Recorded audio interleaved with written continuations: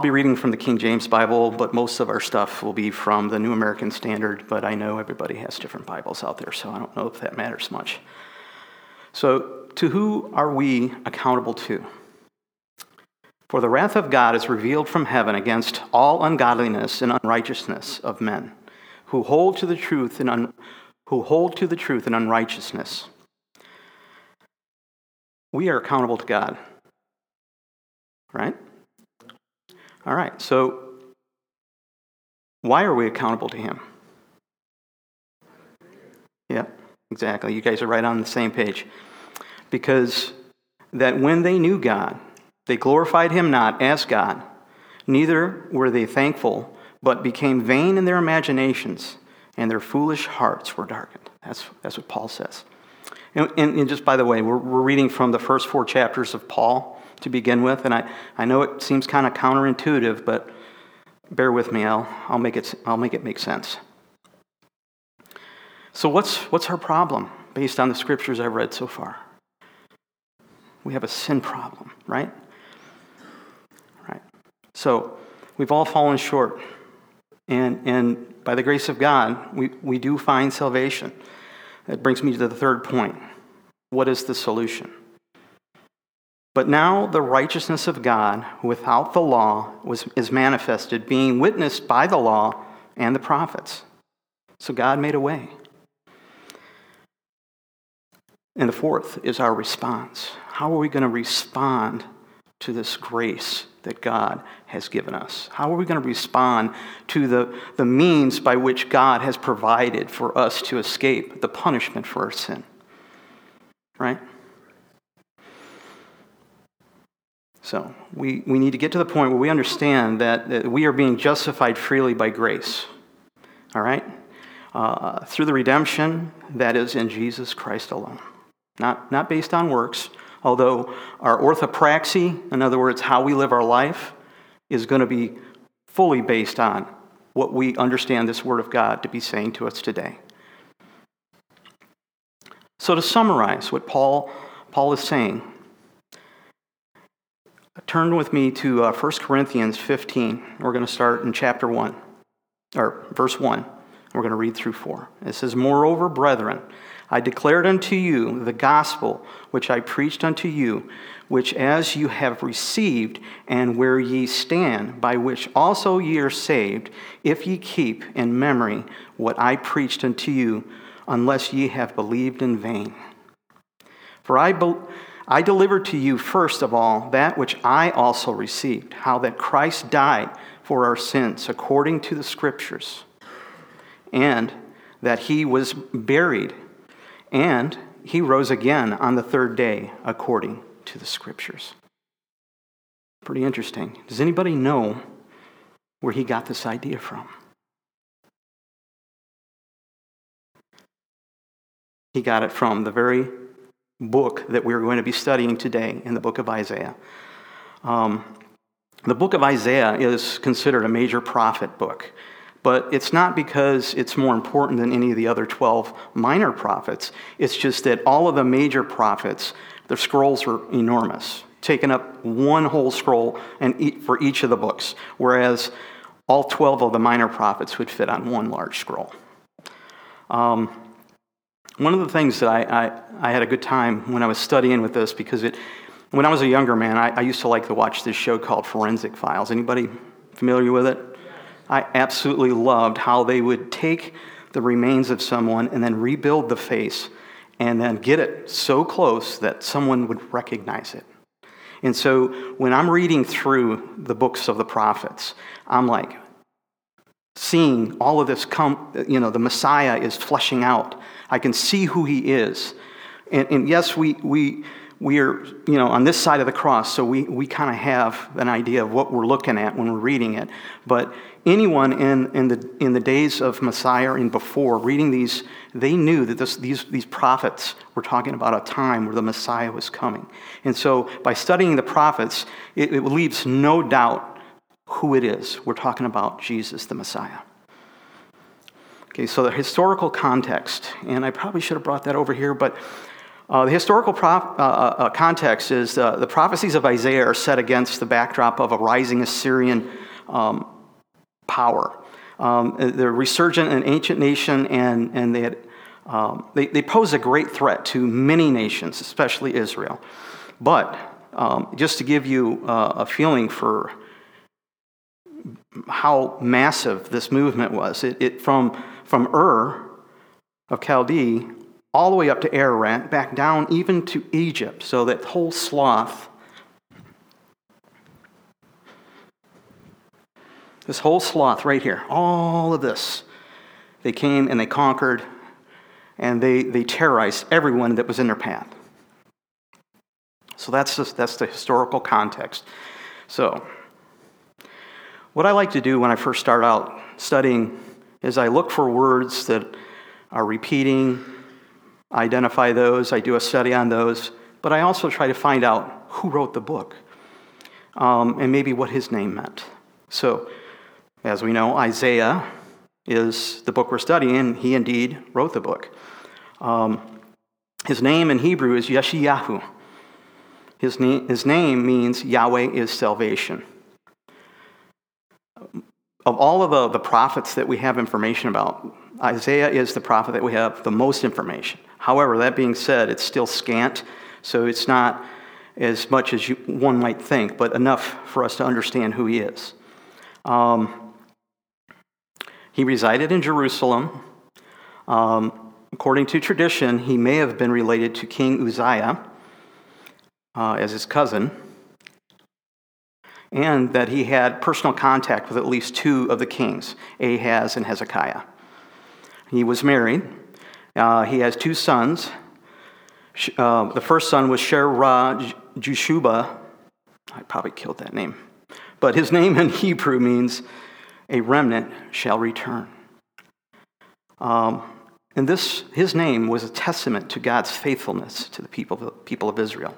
His second son is Melchar Hashbaz, and his name in Hebrew means hasting to the spoil or hurrying to the prey, and it talks about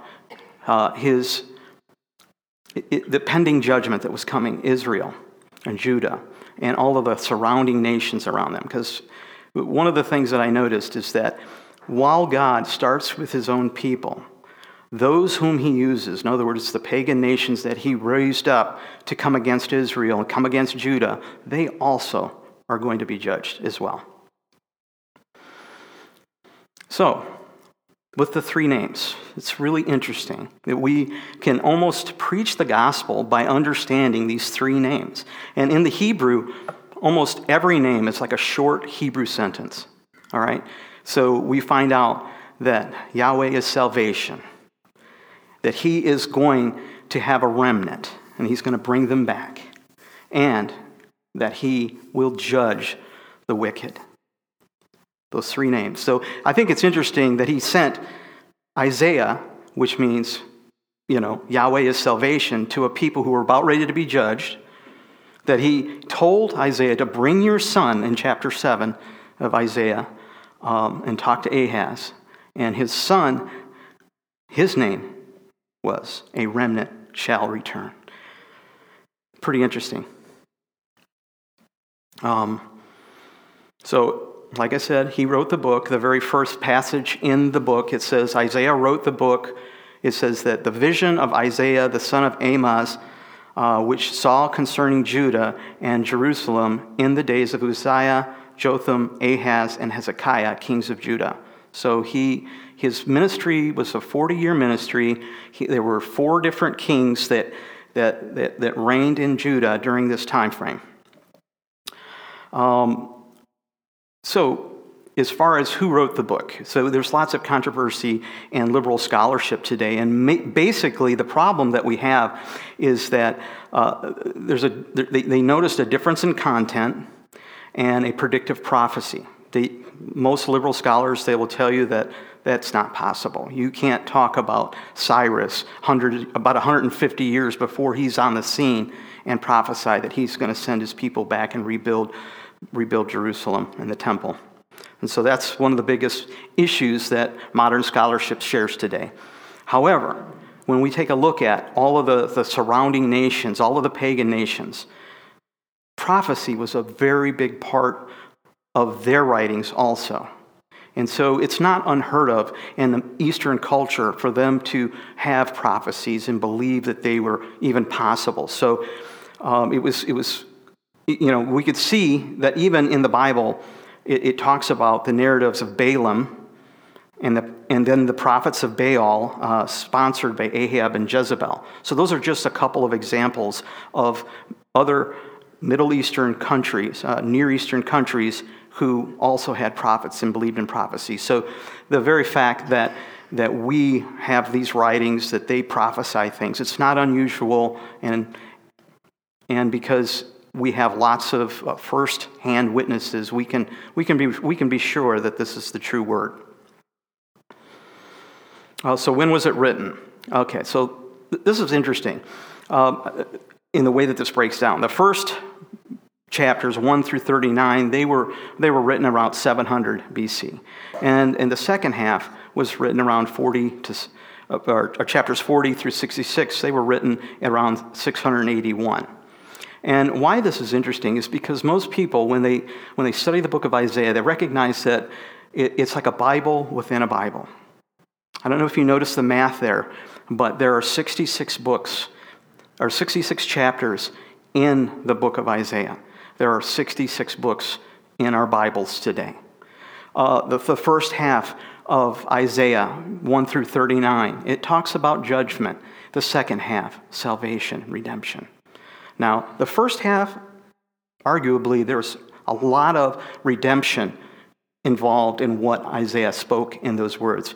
But as a breakdown, the first half is in much the same respect as our Hebrew scriptures are today. And the second half is kind of like our New Testament, our 27 books. And like I said earlier, the book is not just a judgment against Judah. It's against Judah. It's against the surrounding nations. It's against Israel. God is not going to allow the people to break his law and break his covenant and to just do detestable things, child sacrifice. These are some of the things that were prevalent in Israel and in Judah during the time, and that's why judgment came. Okay, and another thing. So I started in the book of Romans. That's another thing. The book of Isaiah, in scholarship, is considered to be like the Hebrew version of the book of Romans. So it has a lot of the same. It starts off with the judgment and salvation and the indictments that we have sinned against God and we're accountable to Him, and how God throughout the book of Isaiah, just like a forensic reconstruction, He is given us a picture of the redemption that is to come. His ministry Isaiah's ministry lasted around 40 years. As I said, he served during these four kings, Uzziah, Jotham, Ahaz, and Hezekiah. So now let's get into the passages. Do we have people with the... can we start with the very first verse of Isaiah, please? Thank you. It says, "Then a shoot will spring forth from the stem of Jesse, and a branch from his roots will bear fruit." Very interesting. The branch, as you study through the Hebrew scriptures, the branch is a very interesting person that is identified as the Messiah all throughout the scriptures. And notice that the stem of Jesse. Does anybody remember who Jesse is? He's the father of King David, right? So, if you guys would, please turn to 2 Samuel chapter 7.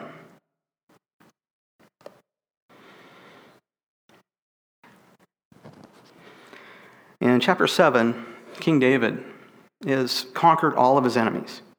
He's basically in a very good place. And he looks out because he's got this beautiful cedar palace that he lives in, and he looks out and he notices that the God of creation, his house is like made of skins and stuff like that. And so he has a desire to build a house for the Lord. And he's talking it over with the prophet. And Nathan, he says, this is a good idea. But the Lord came to Nathan that night. And he basically told David that he would not be able to build the house. However, the Lord said that he would build him a house. And this is what he said. He says, I will be his father. Oh, hang on. He shall build an house for my name. And, let me where did I start here? Sorry.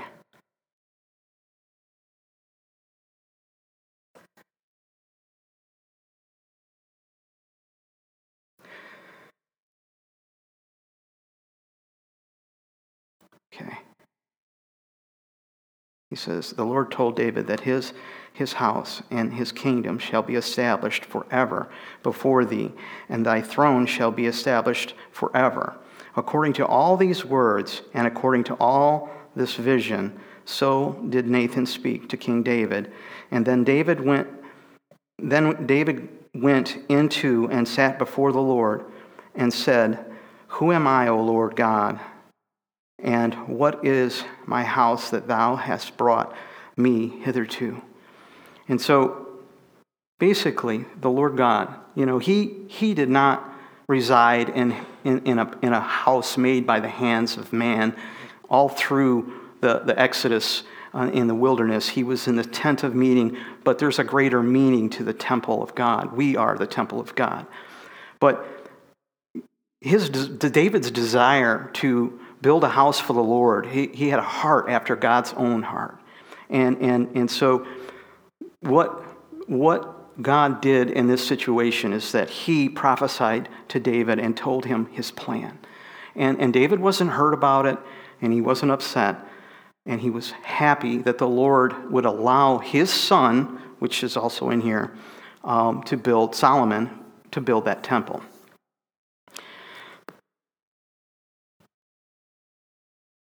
Okay. So an interesting thing, the branch. Netzar is the Hebrew word for the branch. And we find several places in the scriptures where this is mentioned.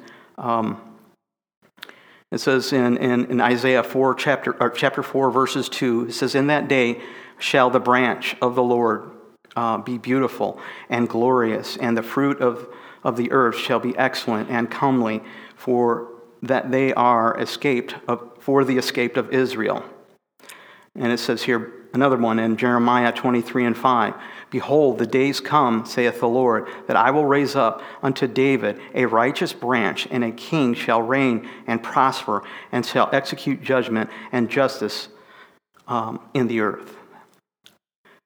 And then in Zechariah, and speak unto him, saying, Thus speaketh the Lord of hosts, saying, Behold, the man whose name is the branch, and he shall grow up out of his place, and he shall build a temple of the Lord. That's Zechariah 6 and 12.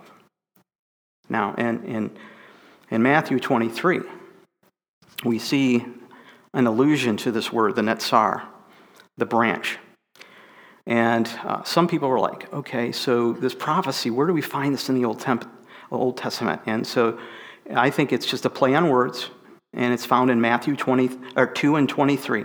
He says, And he came and dwelt in the city of Nazareth, that it might be fulfilled, which is spoken by the prophets, He shall be called a Nazarene. Now, it has nothing to do with the Nazarite vow and number 6, but the root of the word, netzar, we think that that's a play on words. So it's kind of interesting how the netzar, the branch, you begin to see the prophecy fulfilled in Matthew and his mention of it in chapter 2. Can we go to the next slide, please? Thank you. Okay, so I have it grouped a little bit differently here, but bear with me. And the Spirit of the Lord shall rest upon him, the Spirit of wisdom, the Spirit of understanding, and the Spirit of counsel and might, and the Spirit of knowledge and of the fear of the Lord. And he shall make of him of quick understanding in the fear of the Lord, and he shall not judge after the sight of his eyes, neither reprove after the hearing of his ears. But with righteousness shall he judge the poor, and reprove with equity the meek of the earth. And he shall smite the earth with the rod of his mouth, and with the breath of his lips shall he slay the wicked, and righteousness shall be a girdle of his loins, and faithfulness the girdle of his reins. As we start to look at this, we recognize that these are the attributes of God. And we see that the Spirit of the Lord is poured out without measure on Christ. And one of the interesting things, as we read through the passage, I guess I should have started with that, but I'm sorry, folks. So, in the context of 11, to begin with, we see how the Assyrians were cut down like a tree. They were stumped. Only this tree is not going to regrow. And then we see the contrast in chapter 11 where it begins with, and there shall come forth a rod out of the stem of Jesse, and a branch shall grow out of its roots. So we see that God is going to cut off this evil, wicked nation, but Israel, even though they're being judged, there is going to be a righteous branch that sprouts out of this stump. They're not completely dead. They're not gone. God has still got plans for Israel. And its plans include a Davidic king who is none other than Christ, and he will reign forever.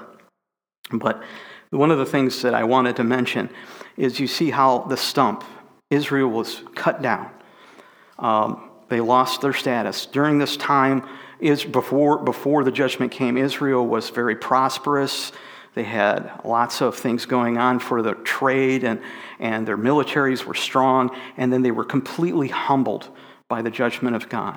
And here we are in the New Testament, and we're talking about Mary and Joseph, who are both from the line of David, both of them, but they have humble statuses in life. One of them, he's a humble carpenter. And the other one is a young lady, a young virgin. In Isaiah chapter 7, we hear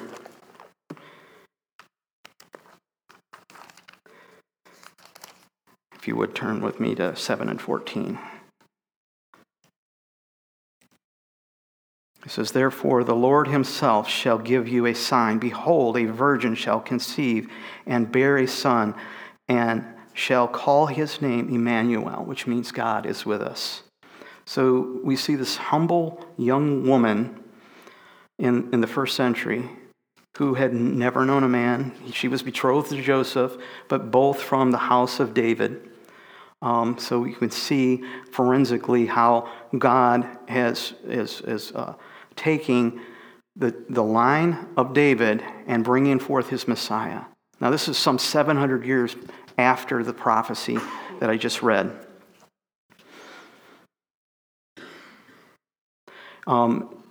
In the Gospel of John, it talks about the measure of the Spirit. We said that the Spirit of the Lord shall rest upon him, and the Spirit of wisdom and understanding and the Spirit of counsel. When we read the Gospel of John, it talks about it in these terms. It says, For he whom God hath sent speaketh the words of God, for God giveth not the Spirit by measure unto him. So his Spirit, he had the Spirit without measure. And he says, Behold, my servant, I uphold my elect, in whom my soul delighteth. I have put my Spirit upon him, and he shall bring forth judgment to the Gentiles. That's in Isaiah 42.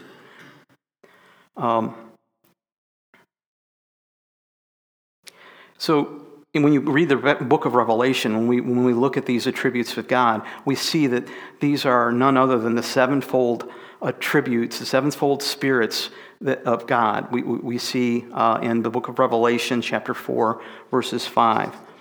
The Ruach. It's described in several other positions, and we see that it's wisdom and understanding and counsel and might and knowledge and the fear of the Lord. The fear of the Lord, I think, is a misunderstood term, and it has to do with reverence for God, not just I'm terrified, but it's a reverential fear. It's kind of the fear that you would have for your mother or your father when they ask you to do things. But the fear of the Lord here, when Christ came, it says in Matthew 5. It says, he says, think not that I've come to destroy the law and the prophets. I've not come to destroy the law and the prophets. I've come to fulfill them, right? And that Greek word, fulfill, has a meaning and an understanding of making full and bringing a fuller understanding of it. So when it says that he had the spirit of knowledge and the spirit of the fear of the Lord, and he shall make him quick to understand in the fear of the Lord, it's talking about Christ's ability to teach the laws and the commandments of God to the people. In the next section, please, starting with 6. It says here, we're starting to transition a little bit here, and we're talking about the kingdom that the Messiah is going to bring into fruition. It's going to be a kingdom where the wolf shall lie down with the lamb, and the leopard shall lie down with the kid, and the calf and the young lion and the fatling together. And a little child shall lead them, and the cow and the bear shall feed their young ones, shall lie down together. And the lion shall eat straw like the ox, and the suckling child shall play on the hole of an asp, and the weaned child shall put his hand in the cockatrice's den, which is another venomous snake. And they shall not hurt or destroy in all of my holy mountain, for the earth shall be full of the knowledge of the Lord as the waters cover the sea. This is an amazing picture of what the world is going to look like in the second coming of Christ. It's a complete reversal. If we remember the narrative in the book of Genesis, in the beginning, we read and we see that the world was different. The animals, they weren't killing and eating each other. We weren't killing and eating animals. The whole world is going to be different when the Messiah comes back. It's going to revert back to a new creation that God had. That's what originally God wanted for his creation. He didn't want all of this evil, wicked things going on, people sacrificing their children, animals killing people and killing each other and eating each other. The world is going to revert back to a better place and time. And verse 10. Do you have verse 10 up? Okay, the last verse in our section here. And in that day there shall be a root of Jesse, which shall stand for an ensign for the people, and it shall the Gentiles seek, and his rest shall be glorious. Just amazing. We talk about the faithfulness of God. We see from the very beginning of Scripture where God, after they had sinned, He had made an offering for their sins. He had covered them with the clothes because they we're naked. What would we do? We're hiding. But God provided a way. He said from the garden that he was going to provide someone that was going to crush the head of the serpent. He was talking to Abraham, and through Abraham and his seed, we are going to have redemption, and not only for Israel, but for the nations as well. And then when we see the covenant of Moses, and then we fast forward a bit to the New Testament, we see that God is faithful. He brought forth his Messiah First time he came for redemption. The second time he's going to come and he's going to make all things new. There's going to be a new heaven, a new earth, and there will be no more killing and death and destruction. There will be no more death. That will be the final thing that is defeated. But what we see in verse 10 is a complete reversal. So to recap, in Isaiah, the first, and some of these prophecies are, well, most of these prophecies are not in chronological order. So we see the promise of the virgin in in chapter 7, verses 14, and then in 9 and 6, we talk about, let's go to that, Isaiah 9, verse 6.